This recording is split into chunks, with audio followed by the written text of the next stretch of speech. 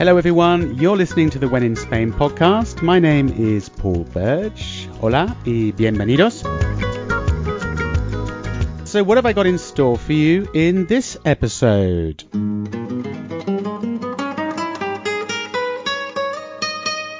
I think Andalusia is textbook Spain. I think visitors, when they travel to Spain, what they're looking for is Andalusia, and they see what it's like here. That's what they imagined when they got on the plane. Andalusia. That's the voice of Molly Piccavey, who I'll be interviewing a little bit later. Molly runs piccavey.com. It's an award-winning travel and lifestyle blog all about Spain, but with a particular focus on Andalusia. Molly's been blogging about Spain since 2011, and she's originally from sunny Nottingham in the UK, a fellow Brit like me. She moved to Spain back in 1998, first to Barcelona, and then made the move down to the Andalusian city of Granada, where she's been living now for 13 years. So coming up, we're going to be talking about how she got into blogging about Spain, how she started, how it's evolved. Incidentally, it's become one of the top 50 travel blogs, and Molly will be giving us some fantastic and really useful advice about what to see, do, where to visit, and importantly, what to eat and drink in Andalusia. We'll also be talking about the culture and the traditions, and offering some useful tips and tricks about getting the most out of a trip to Andalusia. But first, just to say, wow, the last episode of When in Spain, episode number 34, which was about 16 must-read books about Spain, you guys loved it. Well, at least I'm guessing. It was the most downloaded and listened to episode during its first day and first few days of being published so far in the history of When in Spain. So, wow, amazing, impresionante. We obviously got a lot of bookworms out there. Thank you so much for listening to it. I really hope you enjoyed it and found it useful and entertaining. And just a note on, if you find When in Spain episodes useful and entertaining, you may remember in the last episode I mentioned When in Spain patrons. That's right, you can now become a When in Spain patron. And what is a When in Spain patron? It's someone who shows their support for the show by making a regular, small monthly donation. Putting the When in Spain show together does cost me some money every month. I have to pay subscription costs to the syndicating platform, editing programs, and I'd also like to devote more time to making the show. So if you enjoy When in Spain, and if you enjoyed particular episodes, please consider making a small monthly donation. It can be as little as $1 a month, $2 a month, $5, $7, $10, $15, whatever you think the show is worth for you. And you might think, well, what difference does it make if I pledge $1 a month or not? What's $1? It's not going to make any difference. Why bother? Well, if 10 people each pledge $1 a month, that's $10 a month that helps me cover my costs. If you could forfeit 1 cup of coffee that you might buy each month and use that money to help support When in Spain, I would be eternally grateful. You know, maybe give up your Netflix subscription, and the money you save from doing that, you could help by making a small donation to When in Spain. So just putting it out there, if you enjoy the show, there is a way to make a small regular donation, and you can do this safely and securely via the website called patreon.com. And to find the When in Spain page on Patreon, it's patreon.com/When in Spain. Patreon, Patreon. It's a long and well-established crowdfunding platform that many creatives and content creators use to allow their fans to show their appreciation by pledging small donations. And also, for being a patron in the future, I will be offering bonus content and extra materials available to patron supporters. Just one more thing before we get into this episode with Molly Piccavay. Now, I've noticed that many of you who do listen to the show regularly haven't hit the subscribe button wherever you listen to the podcast, whether it's Android or Apple or Spotify.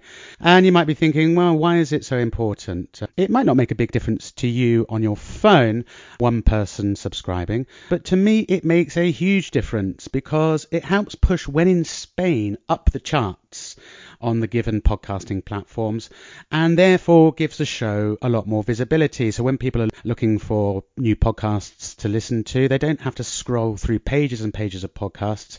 The more people that subscribe to the show, the higher When in Spain shows up in the podcast listings. So it gives it more visibility, and by getting more visibility, therefore more downloads. And with more downloads, it helps me attract bigger and better guests. They might say, yeah, I might consider going on your show, but how many people realistically are going to be listening to me? How many followers do you have? How many subscribers do you have?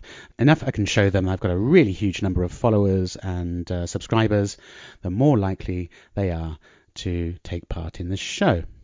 So let's get into the interview. Here's me speaking to Molly.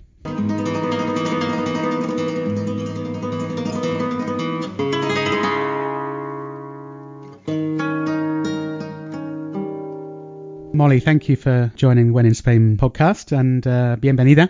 Talking about your blog, I discovered your blog, I think about a year or so ago. Just tell us a bit about how the blog came about, what made you start it, and how it's sort of evolved over the years, because you've been blogging since 2011.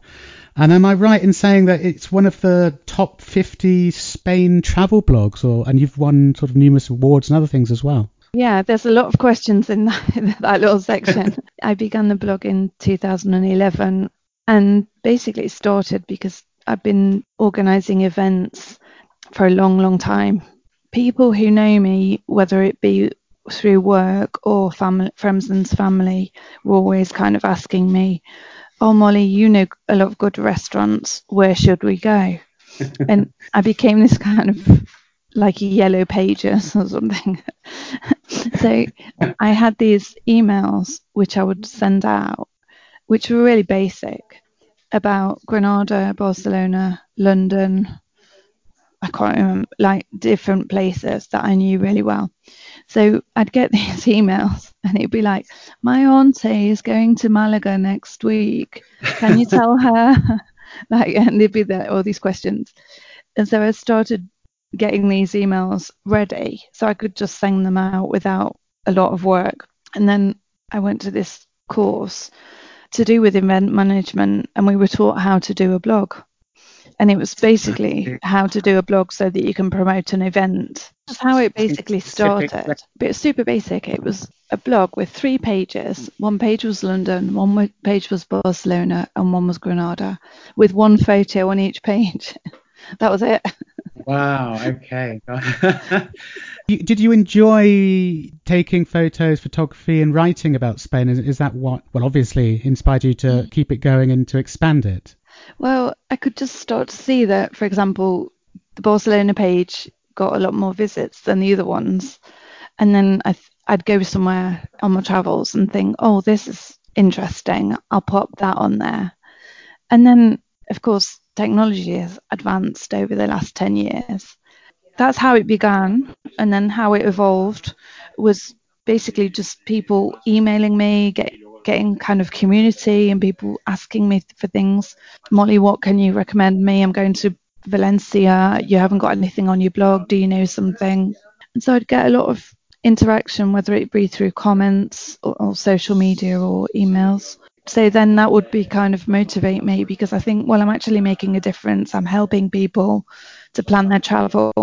And also I've been very careful not to accept partnerships or sponsorships for a really long time. The first 6 years, I didn't have any paid activity on my blog. So it keeps it very honest and very transparent. And now the blog's become more professional. I do have paid partnerships and affiliates, but I'm very careful about what goes in because I want it to be helpful to the reader. So insider tips, things that you might not find in your usual guidebooks and other blogs like that. Is there a bit of your personality sort of reflected through it? Places that are very dear to your heart? Yeah, certainly. I mean, I'm not really a beach person. And some people don't understand that. They're like, how can you live in Spain and not be a beach person? That's insane. But I'm Well, not. Things that motivate me for travel, basically food, anything historic, architecture. And then when I say culture, I mean things like traditions or local festivals or something that makes a place kind of unique or different from other places. So one of my favourite posts that I enjoyed writing was, I think it's called 10 Caves in Andalusia.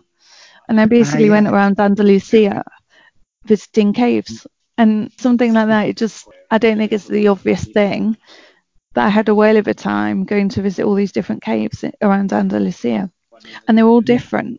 Yeah, that's not something you're going to find in a normal guidebook, is it? The top 10 caves of Andalusia. Using that as a segue, I guess, because one of my questions again was going to be, you spent a long time living in Barcelona. You've obviously travelled extensively around Spain. How does Andalusia compare for you with the rest of Spain? It's a big question again because food, culture, traditions. For example, I guess for me and maybe for a lot of people, when I was younger and I was a teenager and I thought of Spain, it was always the kind of Andalusia image of Spain that came to mind, not necessarily Galicia or Asturias or the Basque Country. It was this kind of whitewashed, sun-baked flamenco, tapas, festivals. That is a little bit of a cliche, I guess. How would you compare it? Yeah, it's a little bit cliche, but it's true. I think Andalusia is textbook Spain. I think visitors, when they travel to Spain, what they're looking for is Andalusia because Yeah. that's what comes through in the books when they learn Spanish, in films, in writing, such as Hemingway, or when visitors arrive in Andalusia and they see what it's like here. That's what they imagined when they got on the plane.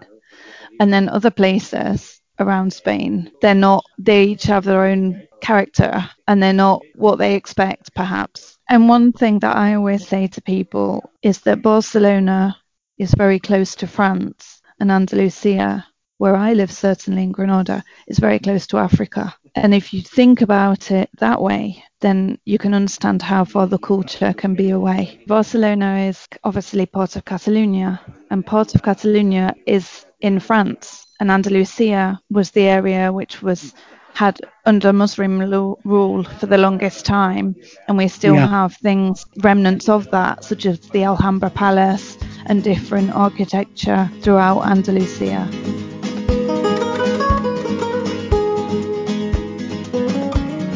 Traditions in Andalusia. One fantastic thing, as we know about Spain, is that it is a very regional country, and each region, each city, each village even hold very dear their traditions that have been going on for hundreds of years. But are there any traditions in Andalusia which are quite distinct, maybe compared to central Spain or northern Spain or the coasts? Probably this is to do with the weather and also to do with people's jobs. I mean, here in Andalusia, agriculture is a big employer still of a lot of people. So if you work on the land, then your year looks very different than somebody who works in an office. Because if you work in an office, every day is the same. You put on the aircon or you put on the heating and you just plow on. Whereas if you're working outside on the land, the weather determines basically what's going on in the land and what your job's like that day. Because of this, I think the local festivities are still so widely celebrated and so widely popular, because a lot of the festivities are to do with the wine harvest or the slaughter of the pig, basically to do with the land, to do with food, but also to do with the land and the time of the year that it is. And I think that's why Andalusia's festivals and fiestas are so colourful and so widely celebrated and attended, as opposed to other ones in other areas that tend to be 1 day, 2 days, a weekend. Here, the fiestas can be 10 days. Yeah, if you compare the ferias in Andalusia to the rest of Spain, Andalusia seems to have a fame for its festivities and its parties and its fiestas and its ferias outside of Spain, but also across Spain as well, I guess. And even the corporate world, when there's companies in Andalusian cities, during the week that is the main festival, they only work in the mornings. So the two worlds collide. It's not that, oh, well, we've moved on, we're now working in an office, so therefore we don't go to fiesta. No, they still go to fiesta. It's important here. Social life here and family life is really important. The festivals are part of that. The seasonality here is so important in food and in life generally. And I think that's because we're in the south of Spain and the weather here it can be very extreme. So in Granada, we can have fierce winters because we have the Sierra Nevada mountain range here, where people are skiing. It's cold, really cold. And then in summer, we can be 45 degrees and melting. So when you live somewhere with such extreme temperatures, you have to plan your social life around that. Going back to food, for someone who's never been to Andalusia before, are there any particular foods that you would say are absolute must-eats or must-drinks, things that you absolutely should try, things that are very representative of the region? And I guess Andalusia is a huge region as well, so it also depends on the different provinces as well and different cities. I would say that if you come to Andalusia and are interested in food, then to stay 14 days, because then you get 28 meals. Yes. If you stay shorter, you don't get 28 meals.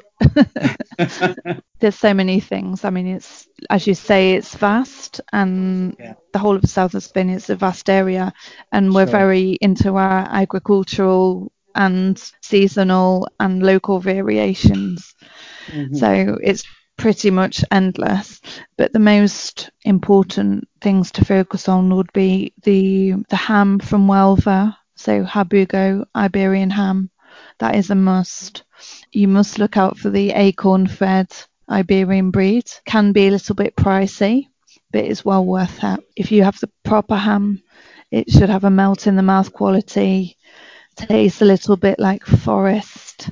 You should be able to notice the acorns. Of course, the sherry wine from Jerez or Sanlúcar or Puerto de Santa Maria, that wine matched with the ham is also incredible. If you have the dry wine without ham, you probably pull a face. So the vino fino, the sherry, the dry, we're not talking about the sickly sweet necessarily, with that maybe a lot of people outside of Spain might be familiar with. It's very, very dry, served almost ice cold. Served ice cold, and if you can have it with the red prawns from the coast or ham, that's the best pairing for that.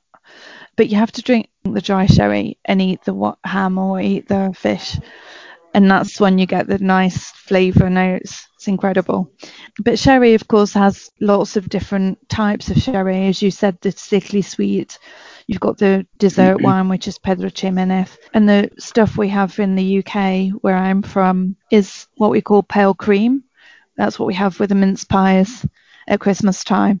The Spanish don't tend to drink much of that. Most of it is exported to the UK. My favourite sherry actually is one in the middle of the range, which is called Oloroso or Amontillado, which is a really good thing to pair with artichokes and mushrooms. They're difficult foods to pair. If you drink it with that, it's quite sophisticated and a very nice balance. But sherry, there's a lot to discover. That's a good visit to do if you can get to the Cadiz area. Visit one of the bodegas, and then they can tell you all the different sherries, and you can find your favourite one. In Andalusia, there's a lot of what we call cereal mar produce, where the vegetables, for example, in Granada and parts of Malaga, we grow mangoes, which of course aren't refrigerated before they get to the shelves of the supermarket or of the market. So the mangoes are velvety, juicy. You can barely even slice them. They're incredible. I think people don't realise how much variety we produce locally in Andalusia. It's not only about the ham and the sherry, but we also have a lot of vegetables and fruit that's later can be exported to the rest of Europe. When I think of Cordoba, I think of rabo de toro, bull's tail, like a stewed bull's tail. Is that something that is actually commonly eaten, or is that something that is sort of sold to tourists? No. It's commonly eaten, yeah. In Cordoba, that's one of the most well-known dishes, together with salmorejo, which is a tomato puree served cold with bread, and also aubergines or eggplants. They're fried with sugarcane honey, and they're so addictive. I could just eat a bucketful. Absolutely, yes. I've seen them like as sticks, but also sliced very thinly, like crisps almost. Yeah, sometimes they serve it and it looks like Jenga, and sometimes, Yes. like you say, it's like crisps or chips. But I don't care how they serve them. I love them all. With the essential drizzle of honey on top, it's amazing. Yeah. And salmorejo you mentioned as well. I mean, it's fairly common across Spain, I guess. I absolutely adore salmorejo. I think on a hot day in Andalusia, a nice cool bowl of salmorejo with some jamon and the hard-boiled egg on top. One of my all-time favourites, and that's found throughout Andalusia, is that right? Or we've also got gazpacho as well, and I can't remember the name, and I think in the Malaga province they've got their own version. It's got a different name, and I can't remember what it is. Yes, there's so many. So in Antequera, they've got something called the porra, which is almost like, it almost stands up. I mean, that is like a mashed potato, like a runny mashed potato type consistency. And then salmorejo, that would be similar to porra, but then gazpacho is again different because it's liquid. There's no bread in there. Gazpacho is like a salad, so it's cucumber and garlic, tomato, but no bread in there. And gazpacho is more Seville area. Of course, it's hot in Seville, so they want something very refreshing. So they basically have salad in a glass. And porra and tequerana, that's kind of more of a meal. It's more filling. So yeah, there's lots of variations.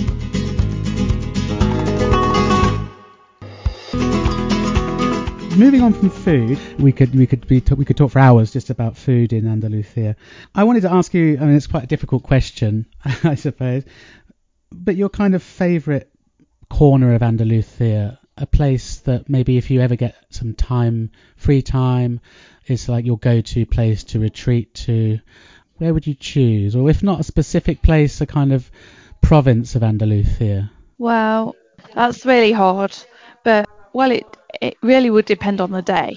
The place I spend least time but I most want to be is in Cadiz, because Cadiz, the people there are so lovely and warm and welcoming, and it just seems the place to be very kind of chilled out and relaxed. People would say that Andalusia generally is like that, but Cadiz seems to be a little bit more so than the rest of Andalusia. I think it's to do with the light. Cadiz seems to have a special light, like the skies seems to be bluer and the sunsets seem to be prettier. I don't know what it has. There's something special about Cadiz. I completely agree with you. I would have said Cadiz as well. Like you said, very laid back, city vibe, but it's not too big. Really, really beautiful. It's got kind of like a decadent, tumbled down quality, like sort of faded glory kind of quality to it. Something I particularly like, this faded glory vibe. And another place in Cadiz that has that is a place called Sanlúcar de Barrameda. It's exactly the same. It's kind of ramshackle palaces that are a little bit crumbly, but they're still beautiful. Yeah, absolutely. And Cadiz is quite unusual in a sense that really nearly the whole city, or the old part of the city, is a peninsula basically that juts out into the sea. So you can walk around sort of three sides of the city, which kind of is another unusual kind of element to it, I find. Yeah, one of the streets is called Alameda Apocada, and it's full of ficus trees and strelitzia flowers, which are known as bird of paradise flowers. Very exotic type, lush plants. And you're walking along there and you can see the sea, and on the other side you can see all these old buildings. in the middle of there, I'm not sure if it's still there, there used to be a bar that had a terrace and would serve these amazing mojitos. And every time I'm in Cadiz, I would spend the evening there. Am I right in thinking that Cadiz is the oldest continuously settled city in Europe or in Spain or something like that? I can't remember. Spain, definitely. In Europe, possibly. Yeah. There's a very famous fish bar or restaurant there called Freidora Las Flores in a square called Las Flores. I eat fish, but I don't like a lot of seafood, like shellfish. And went in, ordered, and I wanted to choose a few things that were different from fish. So I asked for Russian salad, ensaladilla rusa, and some croquetas, as well as all the other fish things that I'd ordered. And the waiter said to me, "I'm not bringing you the ensaladilla rusa." And I said, "Why?" He says, "You can't come here and have that. It's not the best that we serve." So he was like thinking that this girl, she doesn't come here very often, and I want her to have the best of what we serve, not the worst. So he refused to serve it to me because he was concerned about it not being really, really delicious. And I guess you can get ensaladilla rusa anywhere in Spain, more or less. Yeah, but I just thought that's how waiters are in Cadiz. They're incredible. It's as though it's like their personal pride in what they're serving you. And even though I was foreign, and I still remember that. And I just think, where in Spain would you find something like that? It's just only in Cadiz.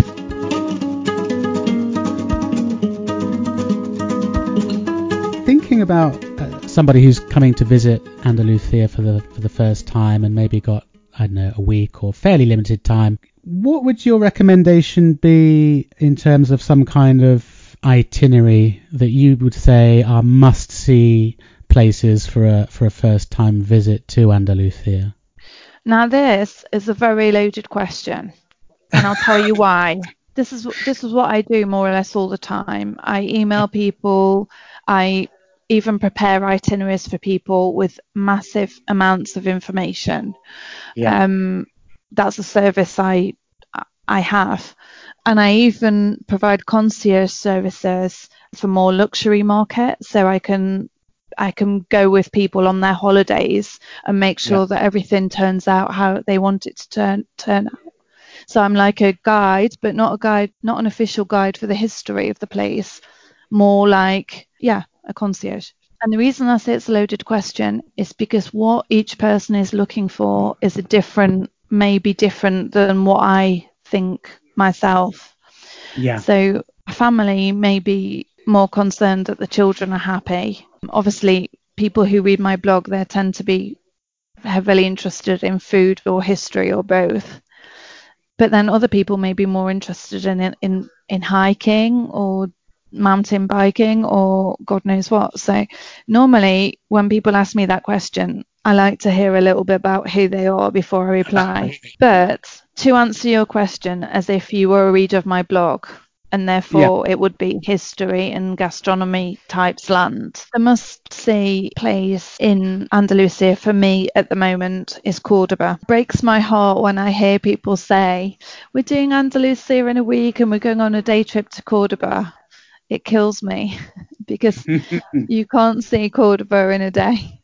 No, and people just think Cordoba's the mosque or it's just the patios. But Cordoba's really special.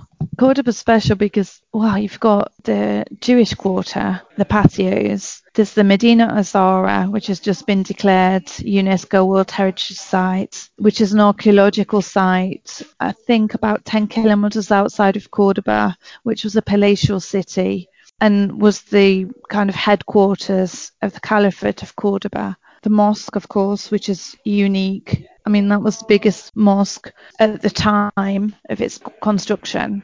And at the heart of the mosque, you've got a Catholic cathedral in the centre. It's just a unique building. So Cordoba, I think you need 2 nights and 3 days to see it properly, to enjoy the food there. There's a Michelin star restaurant called Noor, which is absolutely outstanding.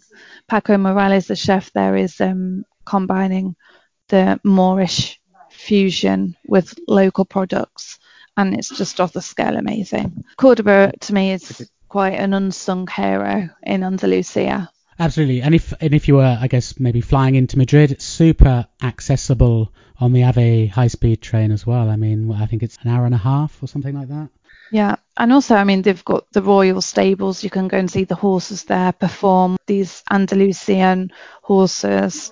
They sometimes combine the show with flamenco as well, and it's quite magical. So I think Cordoba is somewhere that people go there from Seville on a day trip, and they're not saying, Cordoba's to stay there, to wander the streets, to get lost, to have time there, not to rush around. I didn't even mention the Alcázar of Cordoba with its beautiful gardens. Cordoba is an inland Andalusia. If you had to recommend one more place, but like that is on the coast for people who maybe, let's say, have children and want a sort of more of a beach or a seaside vibe, is there anywhere that's particularly accessible but interesting that you'd recommend? I really like Almeria coast. I spend all of my summers there. Almeria is not a well-known destination. It's very good value for money, extremely good value for money, and a very good option for families because there tends not to be a lot of built-up resorts. Very safe, and it's also a destination for many Spanish tourists. So maybe people from other Andalusian cities spend their summers in Almeria, or people from Valencia. So when you go there, it's very authentic. Doesn't feel touristic. It's not full of Germans and Italians and Brits like maybe the Costa del Sol or Benidorm. It's not kind of like that. It's very unspoiled. I find it completely charming and so relaxing in summer. It doesn't seem to get like packed with traffic and chaotic like some other coastal areas of Spain do.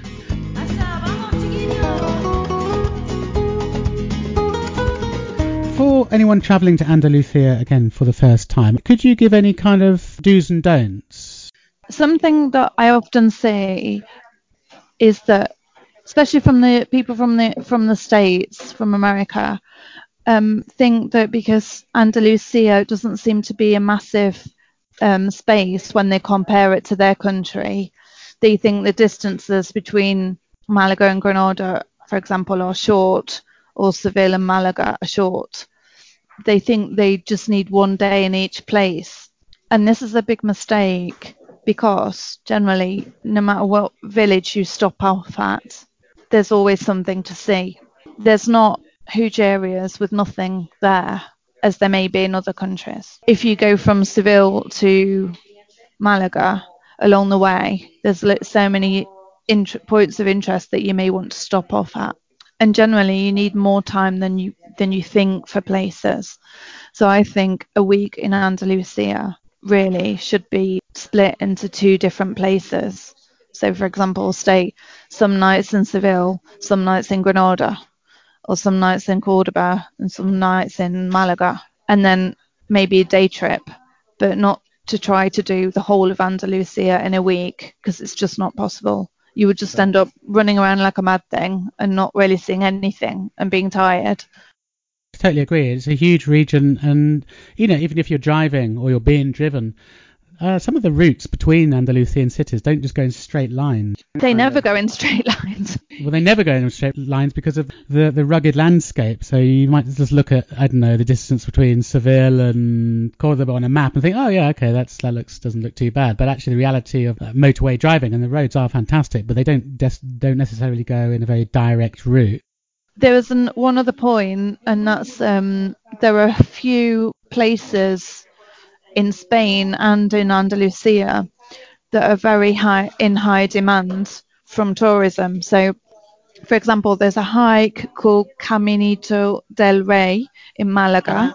Yeah, fantastic. I personally did that in January, actually. Oh, well done. Amazing. Wow. I mean, you have to have a head for heights because it's a kind of walkway through a gorge above a river and various dams and things. Hanging bridges. Yeah. Yeah, hanging bridges which are just made of like wire mesh, and you can see directly through the bridge when you look down. Sorry, I interrupted you, but I'd just say I was blown away by it. I loved it. So Caminito del Rey, it's on a lot of people's bucket lists, and a lot of people who like hiking, when they see the location, they get really excited and want to do it. So Caminito del Rey and the Alhambra Palace in Granada, there are two places that are in very high demand, and you need to book the tickets and get the passes a long time ahead if you've only got one day where you can do that, or say I can only do that on the Tuesday morning on the 10th of June or whatever. You need to plan those things really far ahead. So the Alhambra Palace, for example, I think it's about 60 days ahead of time. So 2 months before you want to visit, you should be buying your ticket, or longer, further ahead. And Caminito del Rey, I don't know how far ahead you should be buying it or how it works as well as I do the Alhambra, but I know you need to book in advance. You definitely need to book in advance, and I can't remember. We went in January, so kind of lower season, I suppose it was, but they were still quite busy. But when did you book it? Like a month before? I think about a month, about 3 weeks to a month before, yeah. And that was for January, so I imagine if you're going higher season. People think that, like, if you go to the UK to National Trust, you just park up your car, go and buy a ticket and go in. And I think a lot of people think these things in Andalusia are the same, and they're not. No. The other recommendation about the Caminito del Rey is that you have to walk for about half an hour to get to the beginning of the trail, beginning of the hike, where you show your ticket. And you're given a ticket usually with a specific time slot to go in. So my advice is it does get quite busy, and it's quite hard to park because you really can only really get there by car. So my advice is, get there with like an hour in hand before your start time on your ticket time. Yeah, because it's a good half an hour walk to the beginning of the hike, and it can be really tricky to find somewhere to park your car. It sounds to me like you need a picnic before you start the walk. 100%. In fact, that'd be the best thing to do. So you need two picnics. One for before and one for after. Yeah, although it depends. Afterwards, you might not feel like eating. You might just need a strong drink. Any other do's or don'ts? I think it would be nice if you were visiting Andalusia that you learn a little bit of Spanish, even if it was just hello, gracias, thank you, and just a few odd phrases. I think they can go a really long way. And people are generally very friendly, and they're used to hearing French and other languages, English and German. But if you try and kind of put a few Spanish words in there, the locals will really appreciate it. Molly, thank you so much for joining me on the When in Spain podcast. Pleasure.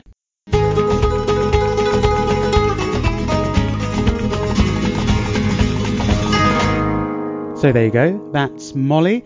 And if you'd like to head over to her blog, the website is piccavey.com. It's PICCAVEY.com. I'll also put a link in the show notes. So just before I go, a quick note to say what's coming up in the next episode. I caught up with a friend of mine who is a professional flamenco dancer, and she kindly invited me along to one of her advanced flamenco dance classes. And in the episode, we're going to be talking about everything to do with flamenco, its origins, history, all of the different elements that make up flamenco, and also some recommendations about where to see good flamenco shows in Spain if you're planning to go and see one. So that's coming up in the next episode of When in Spain. Just a quick note also to say When in Spain has a presence on all of the usual social media hangouts. We've got an active and very friendly Facebook group that you can join for free. If you enjoy photography from Spain, When in Spain's got an Instagram account, and you can also head over and subscribe to When in Spain's videos on the When in Spain YouTube channel. And if you'd like to get in touch with me directly with any questions or suggestions, you can do that via wheninspain1@outlook.com. So that'll about do it for this episode. Thanks for your support and thanks for listening, como siempre. And, well, speak again next time. Until then, hasta luego.